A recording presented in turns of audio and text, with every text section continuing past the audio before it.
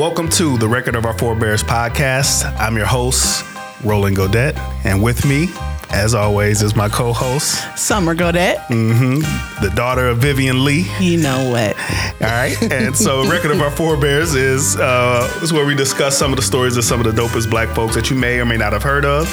So grab your note-taking app or pen and paper if you're old school. Get ready to take some notes, get familiar with some new people. So today we're going to present to you, I got Moses Roper. And who you got?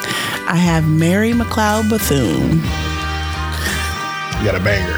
All right, let's go. Bethune's a banger. All right, so Moses Roper, he was born in 1815 in Caswell County, North Carolina. His father was a Southern planter named Henry Roper, and his mother was one of Henry Roper's slaves named Nancy. She was black and Native American, is her heritage. So when Henry Roper, the father, when his wife discovered that Henry had assaulted Nancy and gotten her pregnant, she tried to kill Nancy. And so he had to, protect his this woman who he assaulted from his own wife. And so he ended up obviously successfully keeping her safe from her because Moses was born. When he was 7 years old, he was actually separated from his mother.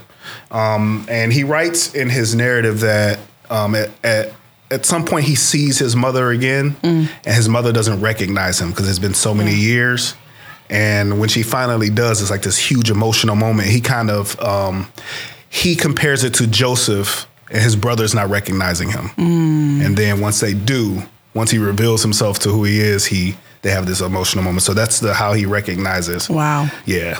And so he was enslaved by several men in North Carolina and Florida. And he tried to escape a lot. He was just trying to escape all the time. He wrote that he had about between 16 and 20 escape attempts. Wow. And he kept getting recaptured for various reasons. And he said, and some of them were like escape attempts that he included, like, I ran off the yard and they saw me immediately, like, and they, pulled me back. And he said he was, severely punished and abused once they got him back. And some other times, one other time when he tried to escape, this was the time where he saw his mother again after years of not seeing her. He actually was escaping at the time. And what happened was he ran into another slave, another enslaved woman, and he saw her and she was going back to her house and he was thirsty. And he asked her, he said, "Can I go back to where you're going to and get something to drink?" And as he began to talk to her, he noticed that she looked familiar, like she looked like his mom. So he started asking her questions about her mother and he realized this was his sister. Wow. And so when he came back, he presented himself to his mother. She didn't know who he was. Once they finally realized who he was and they had that emotional moment, he was like, okay, it's good seeing y'all, but I got to be on my way because I'm on the run. Like, they're looking for me. But his mom and his brothers convinced him to stay because they said, hey, just go out in the woods in the daytime and at night come back and stay with us. Okay. And so he did that for, I think he said maybe like a month. I can't remember exactly how long, maybe a couple of weeks or a month.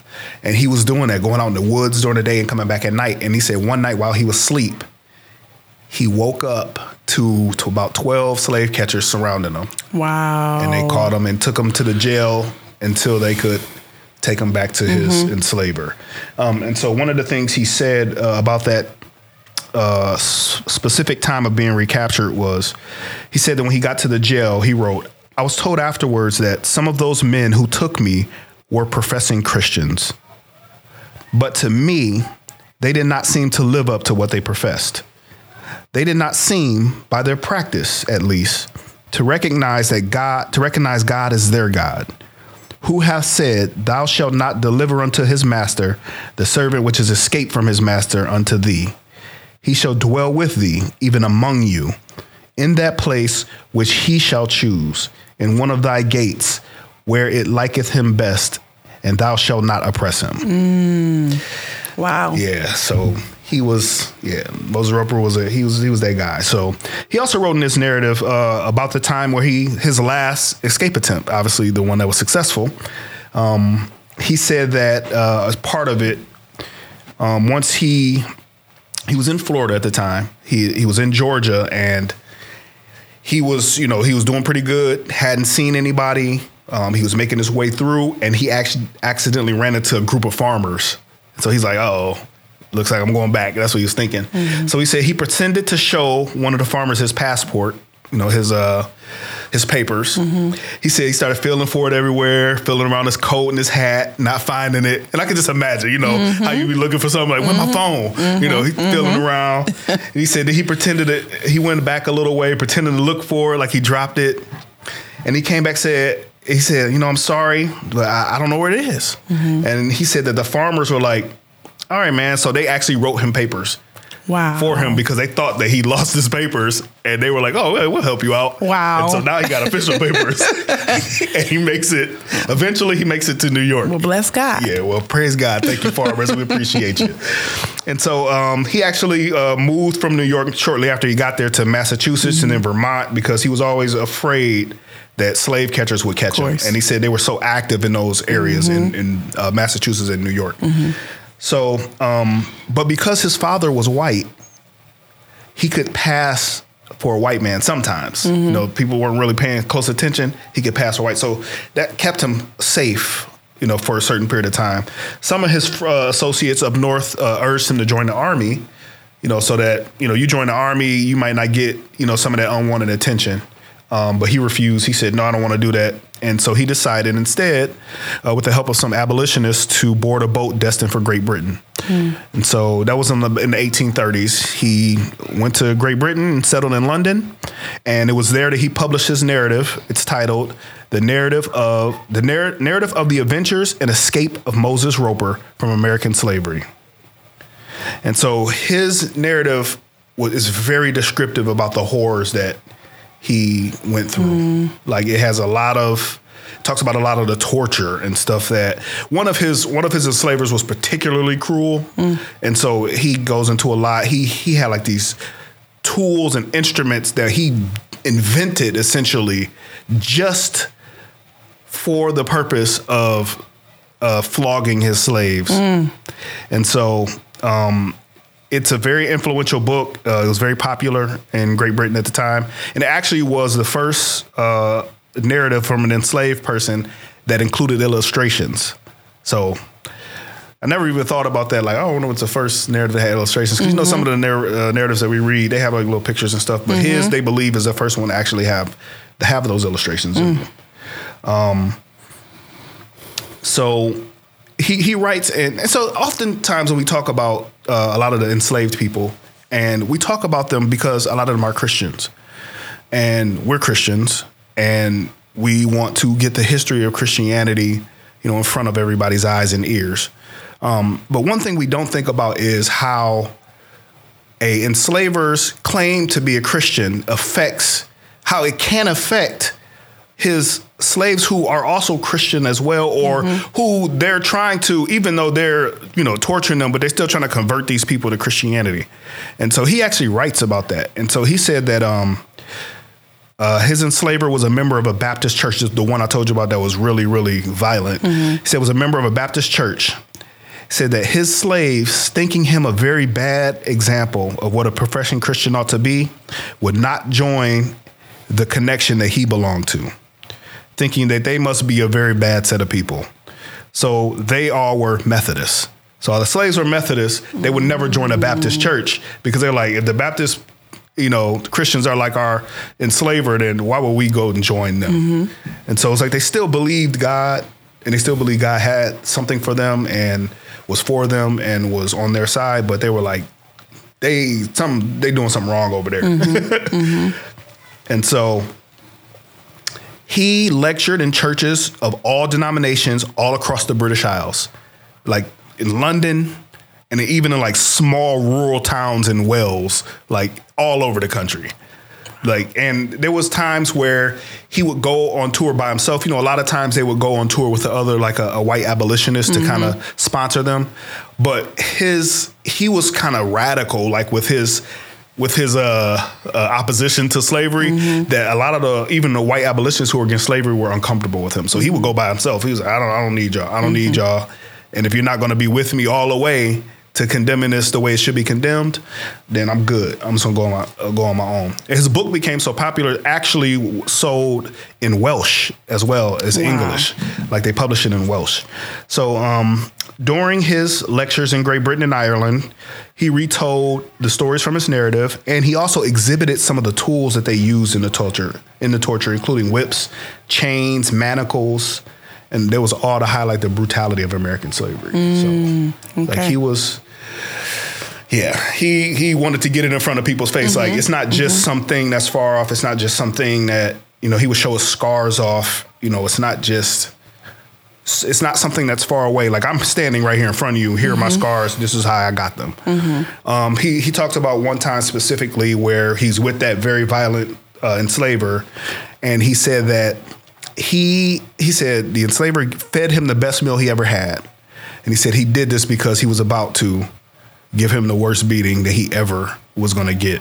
So he said he gave him this great meal, and then he took him into an area where they essentially tied his hands up and his feet like down low, stretched him out. So he was completely like prone, hanging, prone from his hands. And that enslaver gave him 50 flogs. His son gave him 50 flogs. His son-in-law gave him 50 flogs, 50 lashes. The overseer gave him 50 lashes, so that's like 200. Then the enslaver came back for 50 more, and then just left him there. And he had those scars all over his body, But his faith in God, was. How else? Yeah. How else do you survive that? How else do you survive that and not have just the hatred in your heart for people? But he didn't. He just looked at it as them dudes are not Christians. I don't care what they saying. It's no way that this guy who done this to me, he's not a Christian. And if people at his congregation they calling him out, they must not be Christians. So absolutely right. Yeah. I mean, that was the only conclusion he could draw from that. So he ended up marrying a English woman. They have 4 daughters together. He moved to Canada for a time. Then they moved back to England. And sometime after 1861, he returned to the United States, where he lectured on various different subjects about race and about the Africans who were in the States and Africa, their relationship with Africa, things like that. So he did that for a long time. He worked on a farm for a while. So the next 30 years of his life, so from 1861 to about 1891, he lectured and just became like a farm worker back in the United States. Not much is really known about what he did during this period of time. So the next time he kind of shows up on the scene is in April 1891. He was found unconscious at a train station in Boston. And so they brought him to the hospital, and he was diagnosed with heart and kidney complications was what they called it. They didn't know exactly what was wrong with him. He was older, but eventually those ailments led to his death on April 15th, 1891. Said he had a dog with him. They said they had to drag the dog away from his bed. I guess the dog had been traveling with him. Okay. So he was buried in a pauper's grave in Boston, Massachusetts. Because he was poor. Nobody knows what happened to his family. Were they still left? Were they alive? Were they still in England? It just not much is known about him after he came back to the United States in 1861. Although he was buried in a pauper's grave at the time that he died, because of his history and his book and what he was known for, his abolitionism, it was big news in the newspaper. They wrote about him, dying, and it was actually a huge, it was a big deal. But he was buried in a pauper's grave. I actually tried to look up and see where the grave was. At least I couldn't find any information on where the grave was. But yeah, so Moses Roper, I would recommend that. I mean, it's heavy. But his narrative, the narrative of the adventures and escape of Moses Roper from American slavery is required reading. His narrative, it's heavy though, but yeah. Wow. Yeah. Amazing. What an amazing story. And the only answer that I have for that life is, but God. Yeah, absolutely. So I'd like to talk about Mary Mcleod Bethune. Now, Mary Jane Mcleod was born on July 10th, 1875. She was the 15th of 17 children.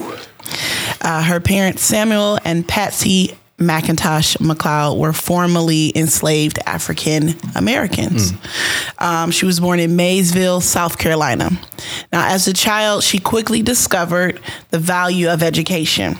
Unlike her parents and all but two of her siblings, Bethune was born free.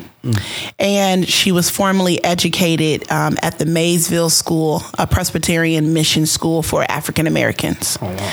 So shortly after her graduation in 1886, Bethune continued her education on scholarship at the Scotia Seminary for Girls, now Barbara Scotia College, in Concord, North Carolina. Now, upon graduation in 1894, Bethune initially planned to become a Christian missionary in Africa. Oh, wow. After teaching and working among South Carolina African Americans, she realized, and here's a quote from her, is what she said: "Africans in America needed Christ and school just as much as Africans in Africa. My life work lay not in Africa, but in my own country." Wow. So in 1898, at the age of 23, Mary Mcleod married Albertus Bethune. The marriage lasted less than a decade because Albertus deserted the family. Wow. So he left in 1907. The couple had one son, Albert Mcleod Bethune, and it was just a lot for her, as you can imagine, juggling family and work.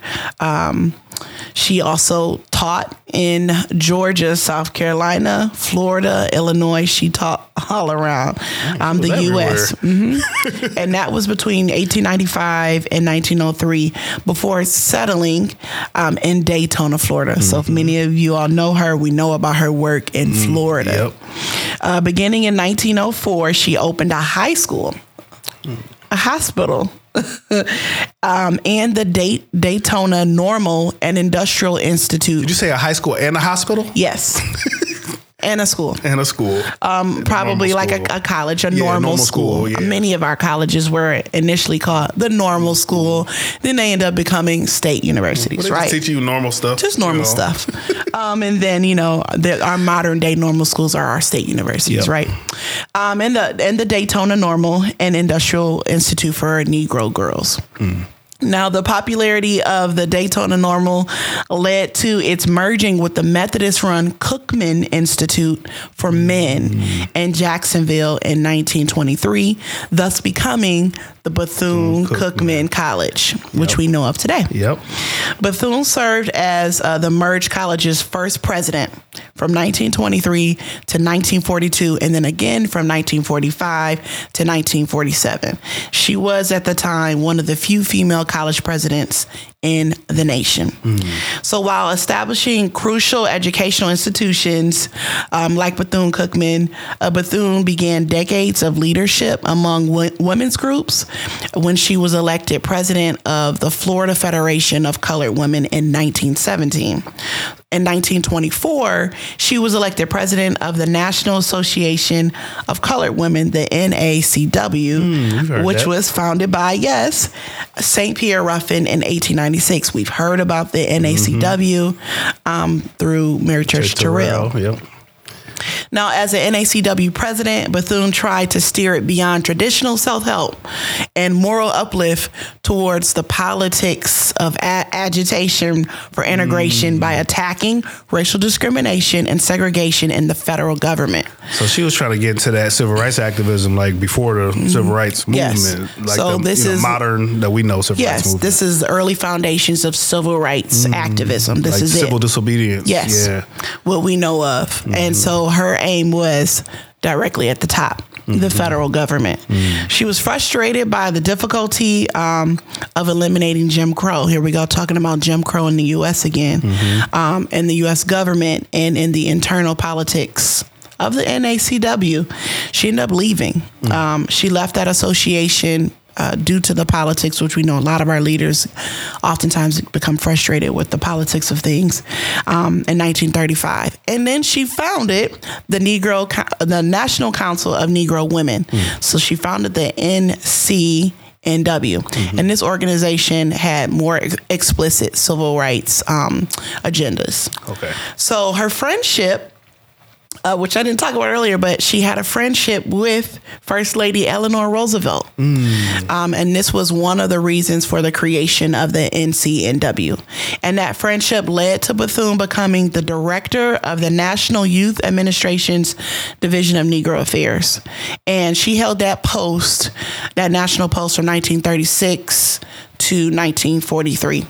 Now, as the director, she led an organization that trained thousands. They said tens of thousands of Black youth for skilled positions that eventually became available in like defense plants during World War II. And she made sure that Black colleges participated in the civilian pilot training program. And that program graduated some of the nation's first Black pilots. Awesome.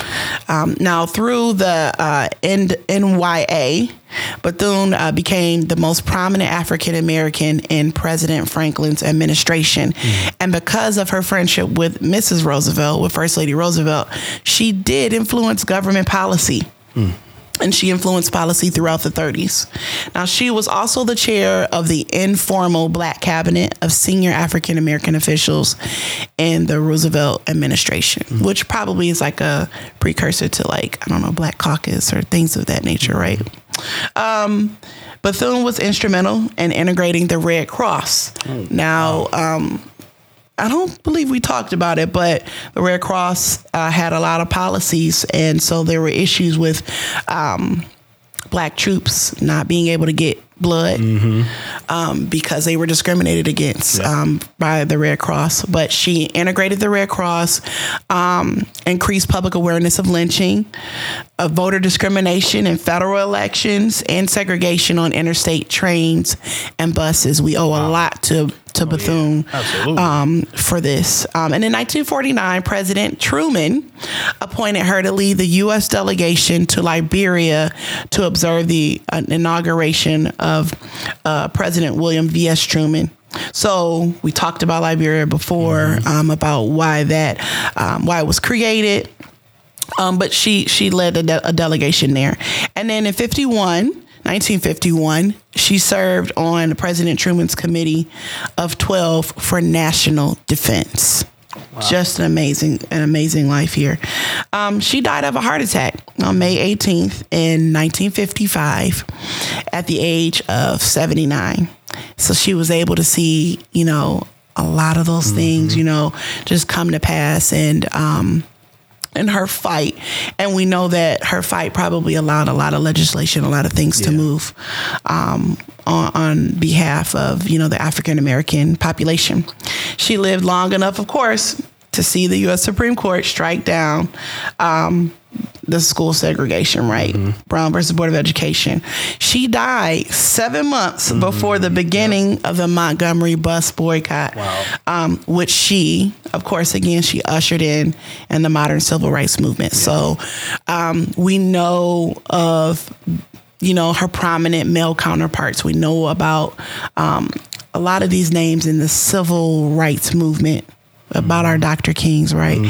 We don't know a lot about the women who laid the groundwork, and Mary Mcleod Bethune was one of those women. And it's crazy because a lot of times when I just remember when I learned about Mary Mcleod Bethune in school, the thing that they focused on more was just that she was an educator, which is important. And it's important that we recognize her as an educator. Particularly, she started a university and hospitals and all kinds of stuff, and had taught for years, and that is an important part of her life. But she was more than that. To learn about her, civil rights activism and how she kind of was a precursor. So we always talk about standing on the shoulders of MLK and standing on the shoulders of all the people, Diane Nash, and all the people who fought during the civil rights era. But they were standing on her shoulders because she didn't live to see the Montgomery bus boycott. No. But she was trying to create groups that were specifically there for like civil disobedience in order to get the rights of, for African Americans to be able to, live safely in the United States and be treated equally. So that's incredible. It is. It's amazing. Just an amazing story, an amazing life. I feel like just thinking about her life, many women, Black women, white women, they can see themselves and find encouragement through her, through her testimony of a life being a single parent. Yep. But still understanding I have another job. I am a mother, but I also have this job, and I'm going to go for it in that as well. So, and you can do both. You can be a great mother and you can do it all. Exactly. You do it all. You can do it all. You're doing it all. So thank you for joining us. And we really appreciate, anybody who listens and everybody who listens. So join us next time. And, as we continue on, we're going to continue to introduce you to more people. And we're going to have some different types of topics too coming up in the next few weeks. So it'll be very interesting. So we hope that you join us on our journey as we go through history and learn about some people and some things that you may or may not have known about. And hopefully this has been fruitful for you. And we appreciate you. Peace. Bye.